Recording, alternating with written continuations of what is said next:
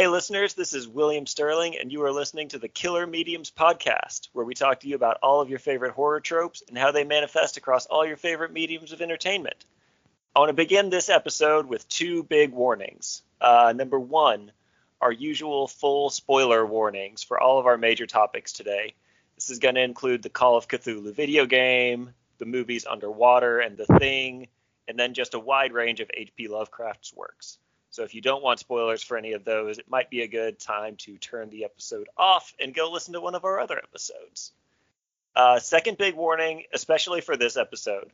A lot of the artists that we're going to be discussing, we understand are problematic people. H.P. Lovecraft, obviously, very racist, very xenophobic. Richard Stanley, who directed The Color Out of Space, he was slated for this whole trilogy of Lovecraftian movies, but he got canned by the studio for a bunch of allegations of abuse. We are hopefully going to be approaching this with a separating the art from the artist kind of a vibe, but if you would like to go read or watch some cosmic horror by creatives that are genuinely great people, please be sure to look into Haley Piper, Victor LaValle, Derek Hutchins, wink, Jeff Vandermeer, and a bunch of others. I'm going to try to start a thread when this episode airs to build out a whole collection of recommendations. But okay, enough with the warning tags. In case you couldn't tell yet, today's topic is cosmic horror, and we're going to be joined by guest Derek Hutchins. Derek is an author and screenwriter. His short story collection, The Undertaker and Other Macabre Tales, is available on Amazon, along with the first book of his sci-fi series, Prison Planet. He's late to the game when it comes to cosmic horror, not having started reading it until his late 20s, but it's quickly become his go-to genre. Let's get spooky!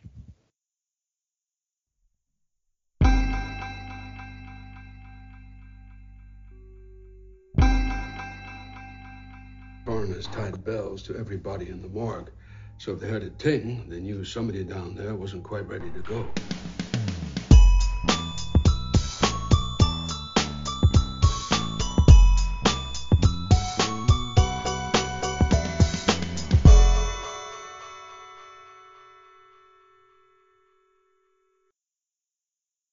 All right, Derek, thank you so much for joining us. How are you doing today? I'm doing good. As far as I know, I'm not a character in a Lovecraft story, so I'm doing pretty good. Not yet. Yes. Those cultists are coming. Brace for it. So, tell us a little bit about yourself. I know I just read kind of the short version, but what's your deal, man? That's my deal. Yeah, I've always loved horror. I'm a Goosebumps kid at heart. Always loved storytelling. When I was a teenager, I decided I wanted to be a screenwriter, and so I've been pursuing that. I just turned 30, so I've been pursuing that the last decade. I got my master's in screenwriting from Emerson College, and I was living in LA for 4 years. And then the pandemic hit, and it kind of drove us out. So that's still my dream, but as the years progressed, I also started looking at other options. I started writing more prose, and I started working on short stories just because I hadn't been writing prose for so long. And so that's my first collection, is just those short stories that I was writing, just trying to get back into writing prose, and hoping to. I just have so many ideas. I just have to get them out somehow. So I'm working on a lot of novels and short stories and that kind of stuff now, while I continue to make efforts to get my screenwriting career off the ground. So super cool. I did not know the screenwriting aspect of you. So knowing that was your base, and the literature part of it is kind of branching off from that. That's cool. So that's where it all began. Nice. Well, I wish you the best of luck with the screenwriting stuff. Thank you. For today, what brings us together here is the topic of cosmic horror. So this is one of those things. This is a subgenre that really requires a little bit of nailing down. There are some other subgenres like slashers and things like that you say that and instantly everybody knows exactly what we're talking about. And that's sort of the case here with cosmic horror, but I feel like the lines are very, very fuzzy with this. What exactly constitutes cosmic horror in your mind? Let's start with that. Yeah, so it's kind of this subgenre that a lot of people aren't familiar with. But here's what I would say. So generally speaking, there's some kind of threat whose origin comes from outer space. There's themes of existentialism, undescribable horrors that we can never hope to understand. Going mad is generally as much of a possibility as death. Lovecraft is widely considered the father of cosmic horror, even though there were authors who inspired him who kind of wrote it before him, but he's the guy who gets the credit. A lot of his characters deal with the fear of the other. A lot of times in his stories, there's archaeologists like exploring new places, and they kind of discover that the world isn't exactly what they thought it was, which is a terrifying idea. I don't know if you have anything else you'd like to add to that, but those are the things that I think of.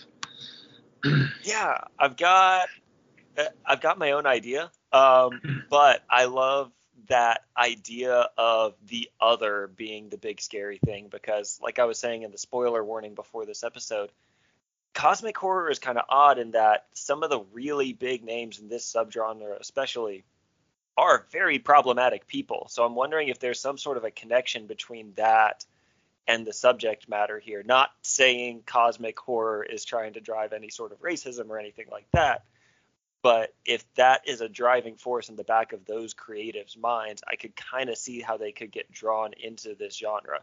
Oh no, big scary thing that I don't understand. Let me write some big blown up stories about that kind of a concept. I hadn't really put that together until you were saying that right there. So yeah, totally. I was actually just reading an article the other day about Lovecraft and his racism, and the author was kind of saying that, a lot of people kind of have come to the conclusion that you can't really separate, like if Lovecraft didn't have those fears, and like the stories wouldn't really exist, because those fears were driving, and those are like kind of what drove him to write these stories. So it's a very complex situation for sure. It's hard to figure out exactly where to draw those lines with, like, I like the Lovecraft stories, but there's always that connotation behind it. Also, I just want to kind of go on the record here. We are 13 minutes into the recorded episode, and I have already completely gone back on what we said we were doing in the intro. We're going to separate art and artist. Now, nope, never mind. We're just smashing them together. We're diving straight into this conversation. And it's hopefully going to be the heaviest part of this whole conversation right here at the beginning. But yeah, that's really hard. So, for me, what I was always focused on with cosmic horror is the grand scale of what's going on here. Sometimes these stories don't really go anywhere beyond just a group of cultists and what they're trying to do, or some spooky castle, or some setting like that. But there's always something bigger at stake here. The stakes are never one person's life, or one person living or dying. It's always the fate of the cosmos, cosmic horror, at stake, even if it's telling a very personal, grounded story within those stakes. So I think that grand nature of things is kind of a hallmark of this, and something that I want to dig into as we go through, because I feel like some of these mediums are very good at getting that scale across, and some of these mediums maybe not so much. Yeah, no, that's definitely a factor, and something that is a huge draw for me personally, because the higher the stakes, the more invested I'm going to be. Yeah. And then kind of going along that lines, and you mentioned madness also, I think that's a really big, important aspect of these stories is you don't have a cosmic horror story without somebody's sanity being at stake. When you are faced with just how small you are in the world and how monstrous other things could potentially be that we don't know about, it's gonna break your worldview a little bit. And a lot of times in cosmic horror stories, we see people grappling with those realizations of how small of a fish they are and how big of a pond, and just what else could be out there. I don't know if I had anywhere I was trying to really go with that. Yeah, I mean, yeah, right now it's all a big mystery, but we might not like what those answers are. we find out what's actually out there, and that's the fear. It's a terrifying idea.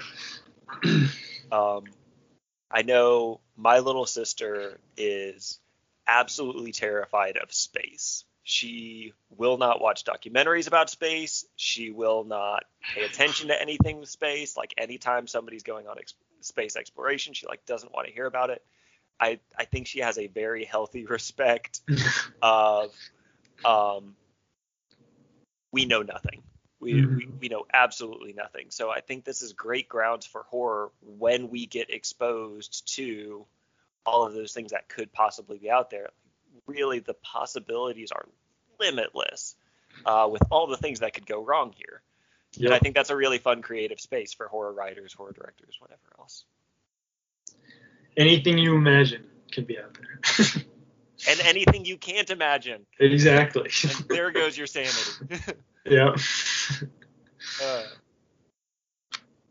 Okay, cool. So within the confines of this genre, we have come up with a couple of cool movies, stories, etc. to talk about. I want to start with the Call of Cthulhu story from 1928. This is H.P. Lovecraft. This is, like you said, maybe not the first example of cosmic horror that we ever run into. Let me scratch that. Certainly not the first example of cosmic horror that we ever run into. But I think this is one of the earliest stories that's still in pop culture and still super relevant today.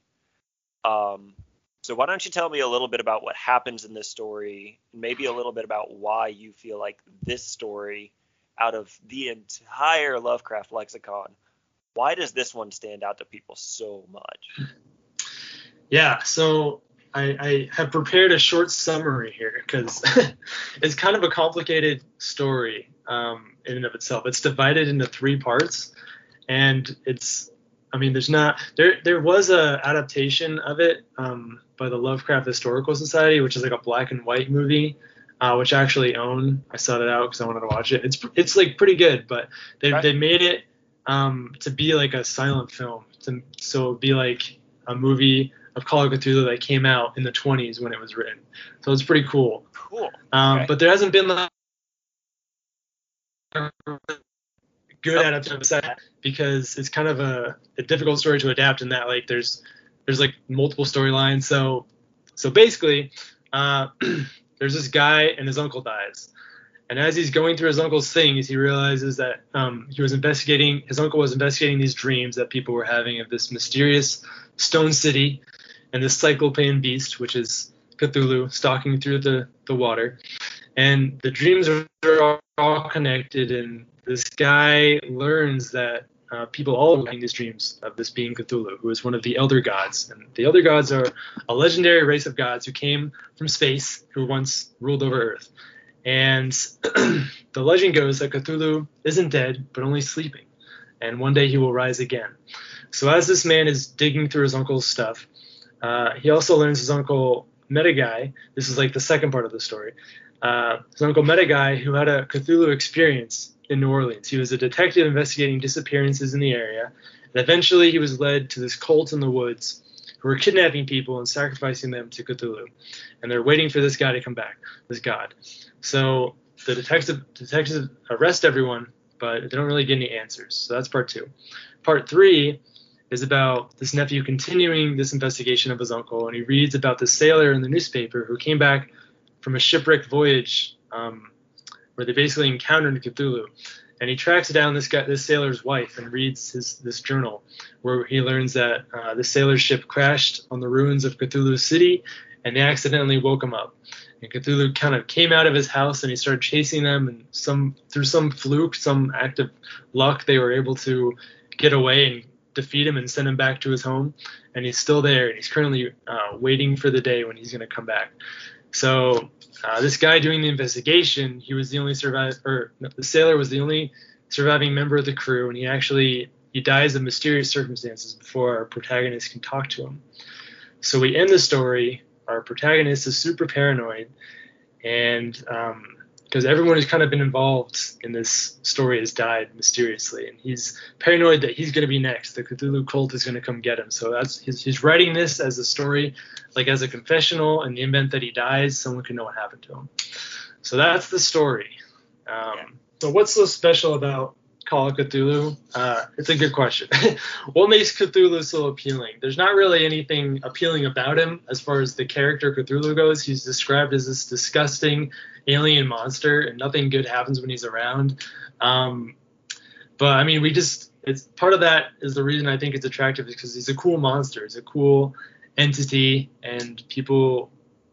I'm a monster guy. I love monsters. I don't know why I love monsters. I've just always been drawn to them. So as far as monster design goes, I think he's a pretty cool being. But the story itself, I think, like you were saying about the stakes. I mean, the stakes are super high. It's one of the Lovecraft tales where you actually feel like the whole world is in danger. Like they just accidentally woke up this god, and they don't know what he's gonna do. He actually wakes up and gets out, which doesn't happen in a lot of the stories, and so it's got this epic scale to it. You get a little of everything that makes Lovecraft cool. The paranoia, the cults, the investigation angle makes it like a mystery that's unfolding. It's kind of got a little bit of everything. So that's what I would say. I don't know if you have anything else, any other thoughts about it. Yeah, so two of the things that I really liked about this, number one, kind of what you were just touching on, this almost feels like a prequel to the real story that's going to come next, because it builds up to, okay, Cthulhu is awake and he is out and he is mad and people are dying. Yeah. And the main author, whose name, Thurston. Yeah, Thurston has done all of this research, and oh crap, now he's going to be next, and it feels like his story is really getting started. So I feel like that just unlocks the reader's creativity. Is we've got this good, creepy, condensed story here by itself, but then also, oh crap, what's going to come on next? And I think that's one of those places where horror thrives, is where it doesn't really tell you what's going on, and where it doesn't really show you the death and the destruction. They leave some of it to your imagination, and that, I think he does a really good job of that with this story. Yeah. And then another big thing I like is the fact that most of this story is not Thurston's story. One of the big things that Lovecraft does, one of his tricks, is he gets a layer removed from the action. So Thurston is reading somebody else's account of this search for Cthulhu, of this discovery of the Necronomicon, of all of these different things. So when Thurston is describing, oh, there were these horrors and they were too unspeakable to mention, it feels a little bit like a cop-out. Like, okay, Lovecraft couldn't just think of a way to describe this. But it also makes sense in the context of the story. Like, the person that saw it is losing their mind, so they wouldn't have written it down. So Thurston doesn't know what to call the thing. I just think that's a really neat trick that you only really get in a short story, or you only really get in a novel. Because on a movie, you're forced to show the thing. Eventually, by the end, we would hope. Mm-hmm. And in a video game, totally different rules there. But yeah, I really like both of those aspects of this story. Yeah, it really leaves it up to your imagination, which is, like you said, that's the strength of the written word. Yeah. So cool. Okay, so we've got Call of Cthulhu, the short story that sets this up, and then I think this is a pretty easy segue into Call of Cthulhu, the video game. So I will be totally honest here. I did not play. I was gonna say. The game, but I pulled up a YouTube playthrough and I watched through that. Okay. How do you feel about the game? Well, before we get to that, I feel like I gotta mention there's the original tabletop Call of Cthulhu game, which I haven't played. Okay. Which apparently was super influential in kind of bringing Lovecraft back to the mainstream in the 80s. So I haven't played it, so I'm not really going to say anything else about it, but I feel like historically I need to mention that. Okay, so I can spin off into the tabletop stuff in just a minute. Okay. I've played a lot of those. Yeah. So It's been a while since I played the game, but I'm not a huge gamer myself, but I really liked it overall. I think part of what makes Lovecraft games popular is that the cosmic horror is really something that needs to be experienced to really grasp the horror of it. Like you were saying in the story, like you're a few levels removed, so you don't really, you can't really understand the details of what's going on sometimes in the stories. But in the game, especially in the video game, like you're right there and you see everything. So yeah, the video game really has nothing to do with the story Call of Cthulhu. So I think I think that's important to say. That was one of my big takeaways too. Yeah. It's a totally different story. It just steals the name. He does show up at the end though, so there's that. It's about a detective investigating a death. It's been a while since I've played it, so I don't remember too many of the details. But the thing I really liked about it is that the further the detective kind of goes as far as like learning about this cosmic horror world and these other entities, is he really his sanity starts to slip, and you get to experience that firsthand with him. You think, whoa, am I going crazy? Because his head pounds and you feel it and you see it on the screen, like shrinking and growing, and he'll wake up in strange places, he'll hear voices, and it kind of adds this another level to it, which is pretty cool. And you're trying to piece together this puzzle of what's going on, and you're trying to escape from an insane asylum. And Lovecraft stories are cool, but I don't think he ever did anything quite like that, where you aren't sure whether you can trust the person writing it or not. I don't know. No, I get that. So, yeah, so those are my main thoughts about the game. I would definitely play it again. Okay, cool. First of all, I was thrown by the fact that it had nothing to do with the story. Yeah. Disappointing on some level, but right. Like they had some really cool like places they could have played within the story, like being the detective going into New Orleans and breaking up that cult or doing things like that. And instead they decided to set it in an insane asylum, which turned out to be fine. Like it was interesting to pick your way through too, but there was always just this kind of shock in the back of my mind, like I don't quite know what I'm playing here, or in my case I don't quite know what I'm watching here. But then beyond that, I'm used to video games where you are very much in the driver's seat of the action and what's going on. I like shooters. I like those co-op online games. Like I'm really into Evil Dead the game right now. Like that just came out, and that is my jam. But there's a lot going on at all the time, and you're making a bunch of decisions and trying to win things. This game played to me a lot more like those old point and click adventures. Most of the gameplay is revolving around puzzles, and most of if you're not in a puzzle, you're in detective mode, and you're walking around and you're looking for clues, and there's these little dots popping up all over the screen, and the person who I was watching play through was just like walking up and clicking on the dots, and it definitely draws you in. It definitely makes you like really pay attention to what's going on there. But it's just a totally different style than what I was really expecting. Yeah, it's definitely like an exploration game, which if you're not into that, you probably won't love it. It's pretty slow. It can be slow, but it's also like you said, you are, I mean, you're not in control. Like you're the one walking around the space, kind of exploring different things. But yeah, very different style of gameplay. There are a few moments where you really have to like when you're trying to escape from the insane asylum, like there's guys gonna like pop in the alley and hide from them and stuff. But yeah, it's mostly not action oriented.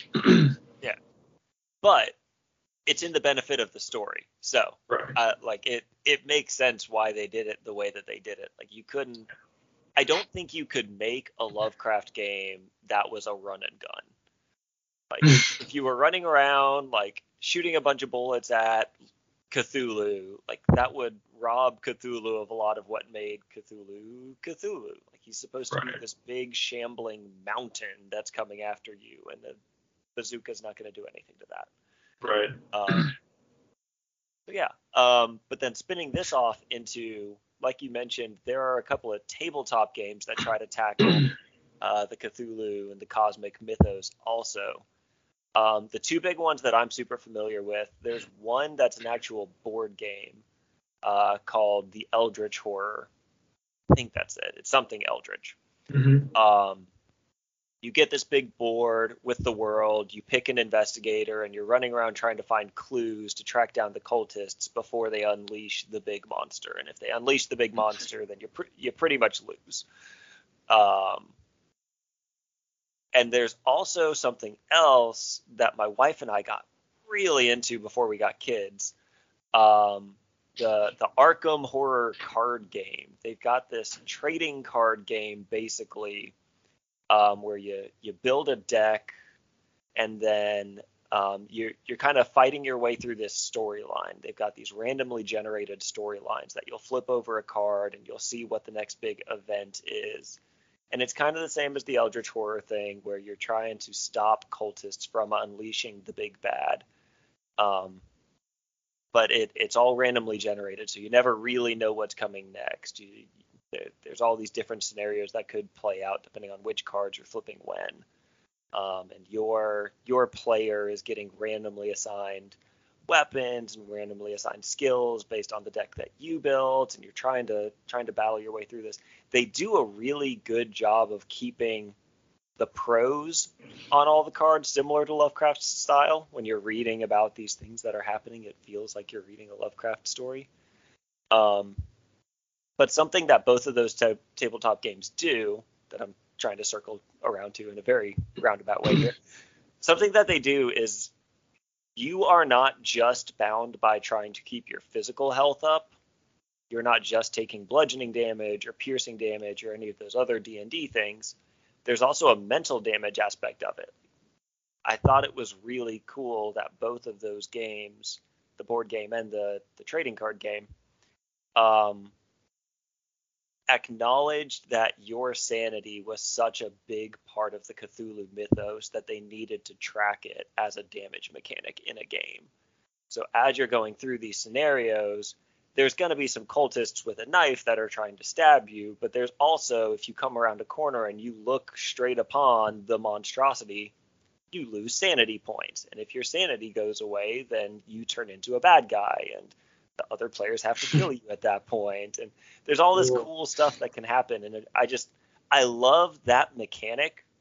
So I had played those games before I got into the video game, and I was really looking for that mechanic to manifest itself some way.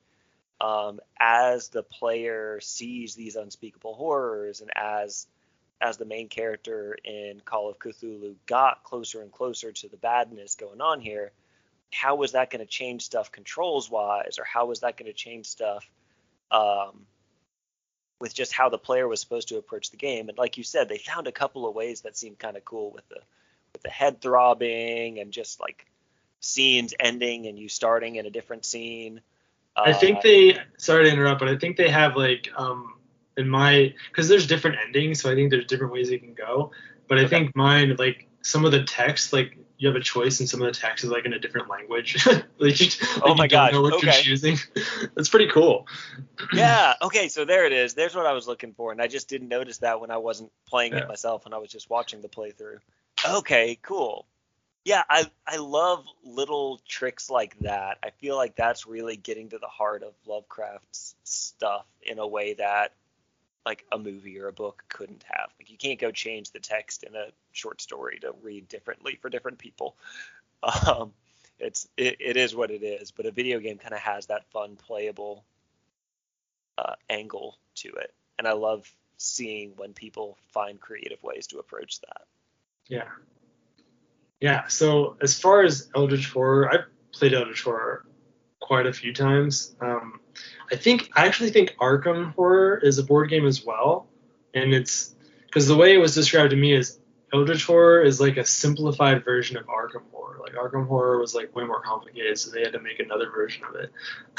And Eldritch Horror is like way too complicated for me, so I can only imagine how complicated Arkham Horror was. But that card game sounds cool. I might have to check that out. Yeah. It is a massive time suck. Yes. It took us way more time to set that game up than it took us to play any single round of it. So Yeah. we've got 2 kids now, and there is just 0% chance of that happening anymore. Yeah. Yeah. Similar experience with Eldritch Horror. And it's interesting because it actually is more of like a battle game where these monsters are coming through these gates and you're fighting them. So you pose the question, can you make a Lovecraft action game? And obviously they did, so obviously it's possible. Yeah. But Fair. it definitely changes like the experience. Like it's not totally true to what Lovecraft is doing, but I think there are different kinds of cosmic horror, and so it's, even though it's not exactly like a Lovecraft story, it's still fun and it's still cosmic horror, you know? Yeah. And that's another thing that I think is kind of fun here with the Lovecraft stuff, is there are so many different angles that you can take with this, because it's not a couple of books here. It is an entire like back catalog of short stories that go in a bunch of different directions. So Call of Cthulhu leans more into the mystery aspect of things, whereas other stories are much more, this person's going insane and there's nothing they can do about it. Or much more like one-on-one with the cultists and trying to stop them that way. I think that's a fun thing about having this as opposed to just a story, looking at Lovecraft's works as a whole. Yeah. Another thought I had about the game is there are clearly defined rules. Like, in order to defeat these monsters, you have to do A and B things. And kind of one of the things that makes cosmic horror so scary is that there are no rules. Like, you don't know how to win, and you don't really know, at least as far as Lovecraft stories go, like, you don't really know. And even when you do win, like, it's not a total victory usually. Like, there's still the lurking threat that something is out there coming to get you. But putting that aside, I think what the game does well is it pits humanity against these cosmic monsters, and it's so freaking hard to win. Like, I don't know if your experience is any different, but like, I don't think I've ever won the game. I've never beaten the game. Talking about Eldritch Horror? Every time I play, I learn something. Yeah. We won. Like, every time I play, we won one game, and it was such a monumental thing for us that we immediately started going back and figuring out where we got the rules wrong. Like, we had to do something wrong. There's no way this actually happened. I must have not taken mental points where I was supposed to, or not taken, like, something. There's no way we did this. Yeah. Like, I'm usually a fan of, like, easy to learn games, and this is not that at all. This is like the hardest game I've ever played. The rules are so complex. Like, every time I play, I learn a new thing that we were supposed to be doing that we hadn't been doing before. Yes. I'm glad that wasn't just us. Yeah. So as far as like, but that's the cool thing about that, is that like the stakes are so high and you probably won't win. And so that really helps illustrate like the theme of existential horror and cosmic horror. Like, yes. It's so scary. The odds are stacked against you. Me and my wife could not banish Yog-Sothoth back to where they came from. Like, in real life, our chances are 0. In the game, our chances are 0. So this all aligns. Yeah. Okay, so I think, do you have any more thoughts about Lovecraft specifically, or should we spin off into some other stuff here? We can go off. All right, let's go off. So the next thing we had written down to talk about was the movie The Thing. And I want to go ahead and start this one off because I've got some thoughts here. Okay. One, I love this movie. It is amazing. I think John Carpenter is like the Godfather for a reason. He does nothing wrong. He does some things wrong. But the vast majority of things he does are solid gold. And this Carpenter is in his prime. Shining example of it. Right, it's Carpenter in his prime. Yeah. All that said, when you proposed this for the episode, it took me a second to wrap my head around why it's cosmic horror. I love it as a creature feature, but I want you to go into a little bit why you put this in the category of cosmic horror, because I think there's an argument to be made here. Yeah. But it's also interesting. Yeah. So I could be wrong about this, but I feel like I've read and heard confirmed to me that John Carpenter is a Lovecraft fan, and that was like definitely an influence on this movie. That being said, aside from that, if we look at what are the kind of the tenets of cosmic horror, we got something that comes from space. We are pretty sure that this monster entity thing came from space in the thing, right? So we got that. Yeah. It's something that you can't really understand. Like, this thing can shift into anything. It looks disgusting. So Yes. as far as creating like what a Lovecraft kind of monster would look like, this is the closest that we have. Like, this unimaginably abominable thing. And the special effects are incredible, which is a huge reason why this movie is as popular and famous as it is. And then there's the themes as far as like existential horror, paranoia, which are very much Lovecraftian. He uses those themes a lot. You're paranoid the whole time. Like, the script is so good where you don't know who's good and who's bad. And at the end, you still don't know. And so it's got that, cliffhanger at the ending. So I know I'm not the only one that thinks that hugely inspired by Lovecraft. So, but yeah, those are my thoughts about how it relates to Lovecraft. Yeah, and I think all of that is spot on. With me, that's not the first place my mind went to it, but the more and the more and the more I thought about it, the more I was like, this absolutely is. I think that paranoia that you mentioned is such a key element to this. Not just the thing itself, but cosmic horror in general, trying to figure out how to stop the thing, not being sure if you even know what the rules are with the thing you're trying to stop. I think that's such a hallmark of the genre, of the trope, and it is the driving force behind so much of this movie. Okay, your opinion. Who's the thing at the end? I don't have an opinion. That's not because I haven't thought about it, but like, ultimately, in my mind at least, it doesn't matter because they're screwed either way. Like, no matter what happens, like, they're both dead in my mind. So it doesn't ultimately matter. Well, I don't know. What are your thoughts? I know there is some like big conspiracy theory that's been around about like something in the people's eyes. Whenever they're the thing, like, I guess there's some blue light in people's eyes or some glint in people's eyes that's supposed to be the tell that John Carpenter's like winking at us, like, hey, you see the thing? That's them. Mm-hmm. And apparently that's in that final scene with McCready. It's not Kurt Russell, right? It's the other guy. Yeah. Yeah, I don't know. Yeah.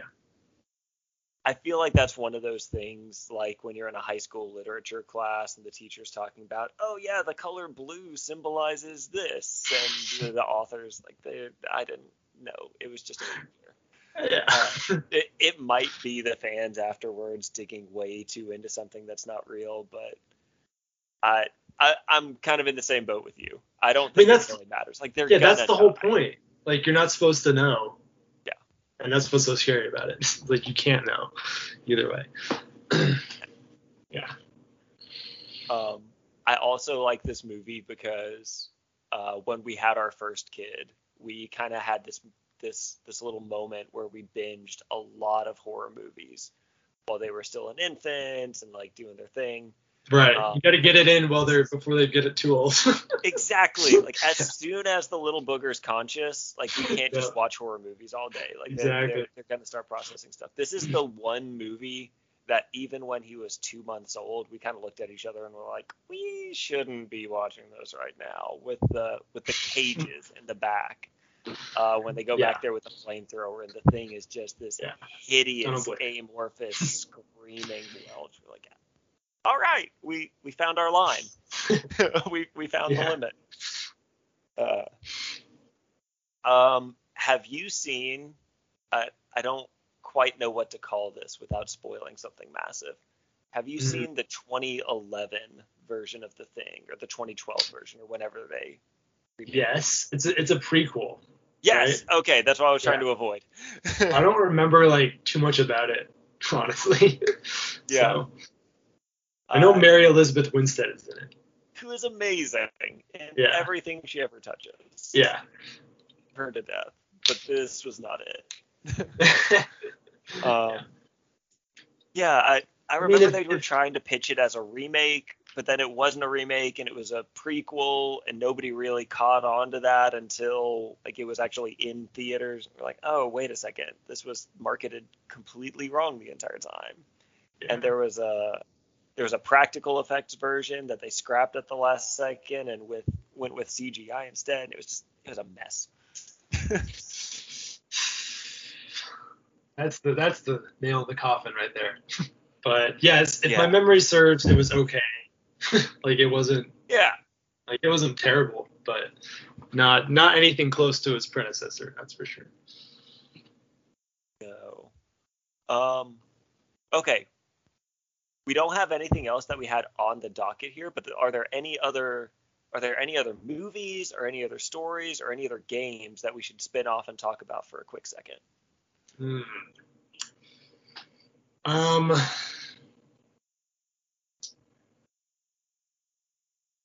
Not that I want to like really dive into and discuss in depth, but if I had to recommend a few cosmic horror movies to be watched, I would say the black and white Call of Cthulhu that I mentioned earlier.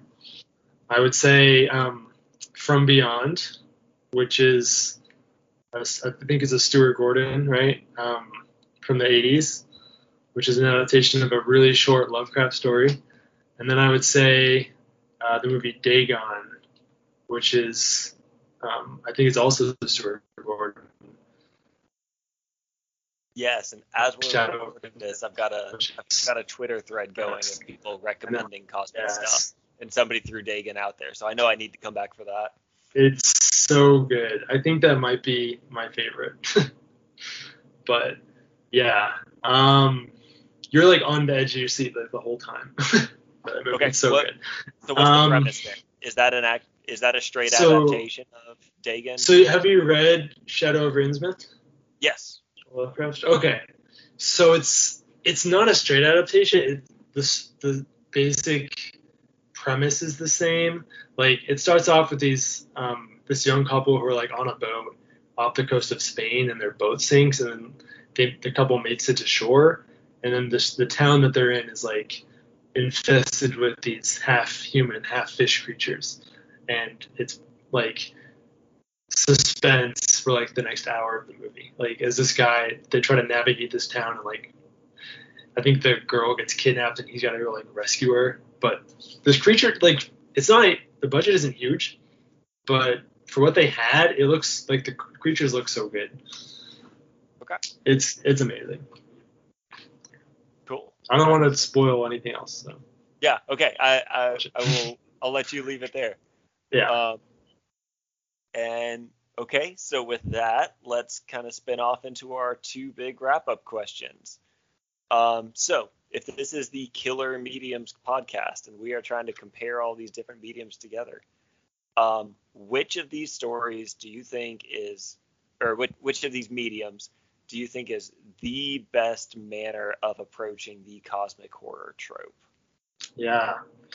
So, well, it started with short stories, right? And so there's something romantic about that, especially with cosmic horror. You can really emphasize how indescribable these things are, or give limited descriptions and leave it all up to the imagination, which is a strength.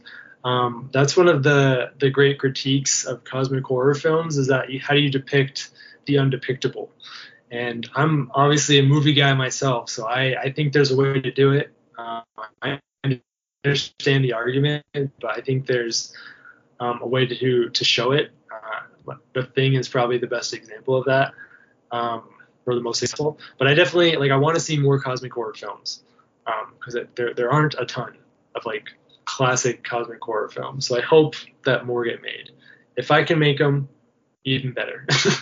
I think video games are cool because you actually get to experience that horror yourself, and you're not just watching characters go through it. You're the one going through it. And so if anyone listening knows of any good cosmic horror games, please recommend them, because I'm always looking for more. But as far as what I think would make the best cosmic horror experience, so when we get there, I think a virtual reality cosmic horror game would be the ideal way to experience it. You're by yourself, you're playing this game at night, you're totally immersed in the world. Maybe it's Cthulhu, maybe it's not. But I think that is, in my mind at least, I think that's going to be the capstone on it. I love it. For me, I was saying the same thing. I think a video game eventually is going to knock this thing out of the park. I think they need to go a little harder into the madness elements than Call of Duty did, though. Give me a game where they establish the rules in the first half of the game. These are the controls. Here's how you do stuff, and then just completely break them when you see the thing.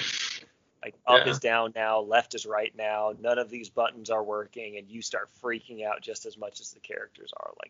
Give me that full immersion. And like you're saying, VR is probably the way to go with that. I'm not into VR gaming too much. I know I tried Resident Evil 7 one time with a VR headset and never again. It is something else when you've got the goggles on and there is not a real world protecting you in your peripheral vision. Yeah. But if somebody could do that, then yeah. Yeah, I don't know if you ever heard of a company called The Void, but they shut down in the pandemic, unfortunately, permanently. But before that, they had some stations in major cities, so LA, New York, and a couple other places. But they were trying to create this physical location, a physical maze for virtual reality games, and I got to do it when I was in LA. And they had a Star Wars game, a Rogue One Star Wars game. And so it's kind of like laser tag, where you put this helmet on and you put this vest on, and then you go through this physical maze, and the world you're walking through is it was a Death Star. It was so cool. And that's the coolest gaming experience I've ever had. You were literally shooting stormtroopers in person. So if they can get there, it was the coolest thing ever. Did the stormtroopers all miss when they tried to shoot back? Yeah. Perfect immersion. Yeah. Yeah, we need to have a whole separate episode where we get into Star Wars then. Yeah. I have some thoughts there. But okay. I feel like we're kind of getting into this already, so I'm going to dive into our last kind of wrap-up question here. Mm-hmm. Give me your $1 million idea. Budget is not a concern. Some studio is going to back you wholly and completely with no notes on your vision. If you are trying to make the perfect cosmic horror experience, what do you make? Well, I mean, personally, my expertise is in screenwriting. I've never written a video game. But I feel I got to stick with my video game answer. I would find a way to make it, to do it. I'd find a way to make a VR, Cthulhu detective story where, you're trying to piece together the mystery, and maybe there's some personal implications for you, it ties into your family somehow or something like that. But, your sanity is slipping.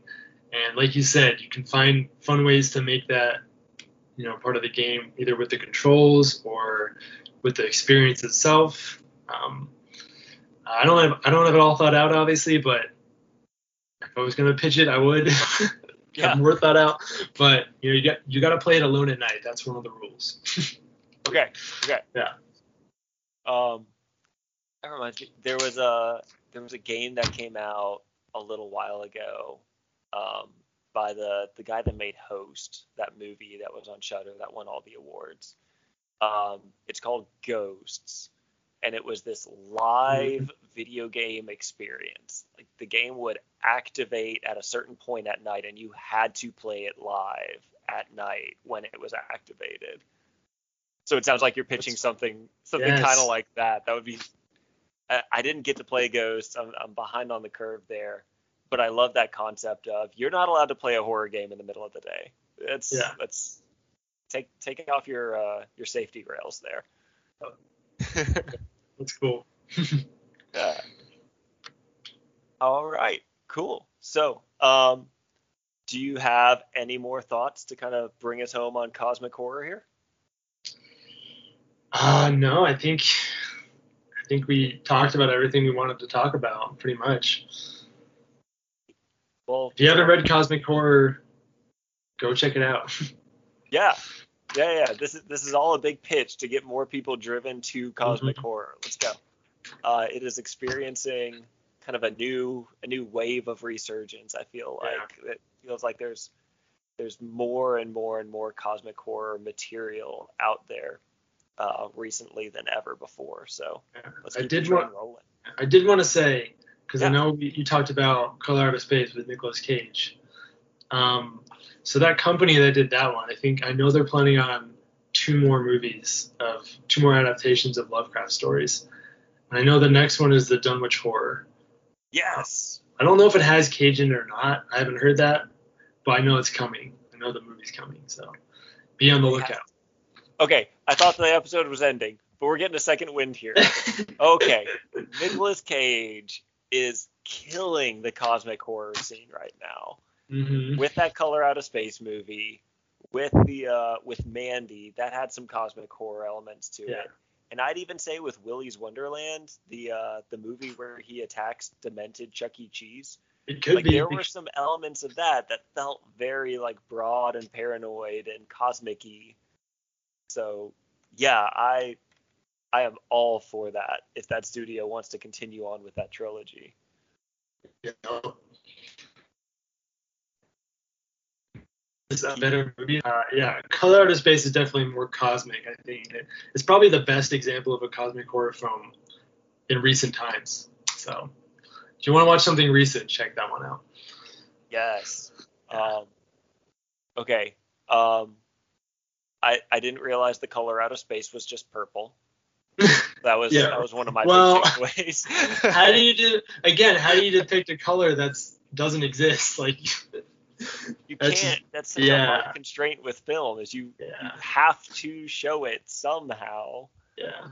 But I think they did a really good job with that. And again, with the amorphous, horrifyingly creepy thing, that attic scene has me just permanently scarred. Oh my gosh. I haven't watched it since. Yeah, no. Yeah, they did such a good job with that movie. I'm so disappointed that the director turned out to be such a heel. And I'm hoping, like you said, that the studio's still got the plans for the rest of the trilogy in the works. Well, this reminds me. Sorry. This reminds me of one more movie that we have to look forward to, which is Guillermo del Toro's At the Mountains of Madness. I don't know if you know the history of that, but he was planning on making it like years ago, and like the studio, it was going to be like an R-rated, like over $100 million budget, like cosmic horror movie with Tom Cruise in it. Like he was attached to be in it. And then the studio was like, we don't want to spend that much money on an R-rated horror movie. Like we don't have that much faith in it, so they canned it.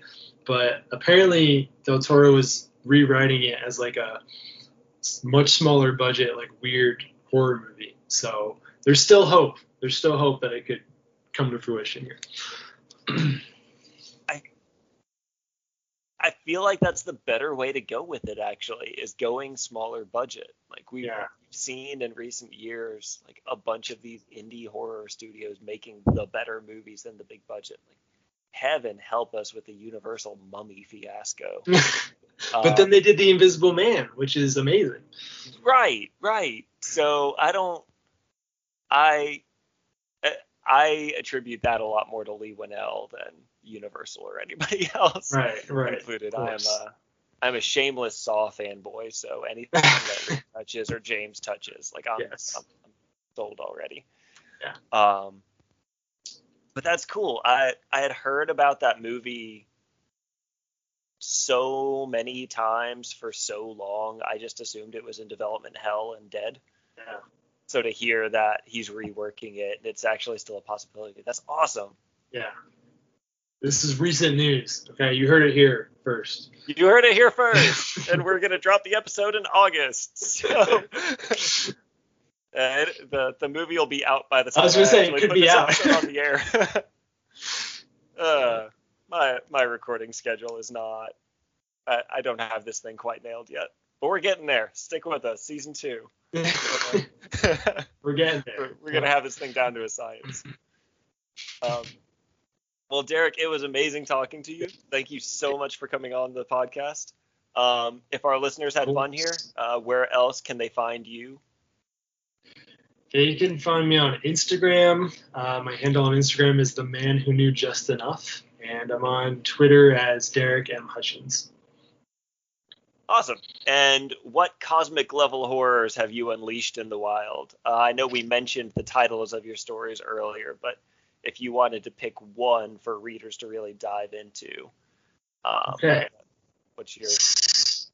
So unfortunately, the ones I've published aren't cosmic horror so far, because I came to Lovecraft late in the game, and so those stories were already written or already being written at the time. So I've recently, in the last year or two, started writing my own cosmic horror. So I have a short story that is in an anthology coming out. I think it's July now. So the anthology is called Dead Stars and Stone Arches. It's a Utah cosmic horror anthology. So it's coming out, I think, July. And then I'm working on a novella, cosmic horror novella, and a collection of short stories. The novella is written, so that'll probably come out first. So stay tuned for that. Awesome. And now we know where to follow you to stay tuned. So perfect. Exactly. All right. Well, looking forward to those so much. To everybody listening, thank you for joining us. Well, we gotta mention Kill or Be Killed. Oh, yeah, my thing. I write novels too. That's cosmic horror. I've got a reverse camp slasher that, like, somehow in the confines of a reverse camp slasher dives into cosmic horror also. Yeah.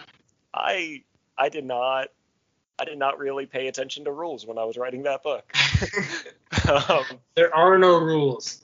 There are no rules. It's just whatever would be the most fun. Yes. William has written an incredible, hilarious cosmic horror slasher that you should all check out. Available now. Yeah. Thank you so much for saying that. In stores everywhere. In stores everywhere. On Amazon. Exactly. Oh, the suffering of an indie horror writer. Yeah. But yeah, thank you. Sorry, I interrupted your closing remarks there. No. Interrupt those all the time. No, nobody cares. Everybody turned the episode off by this point anyhow. Sorry, sponsors.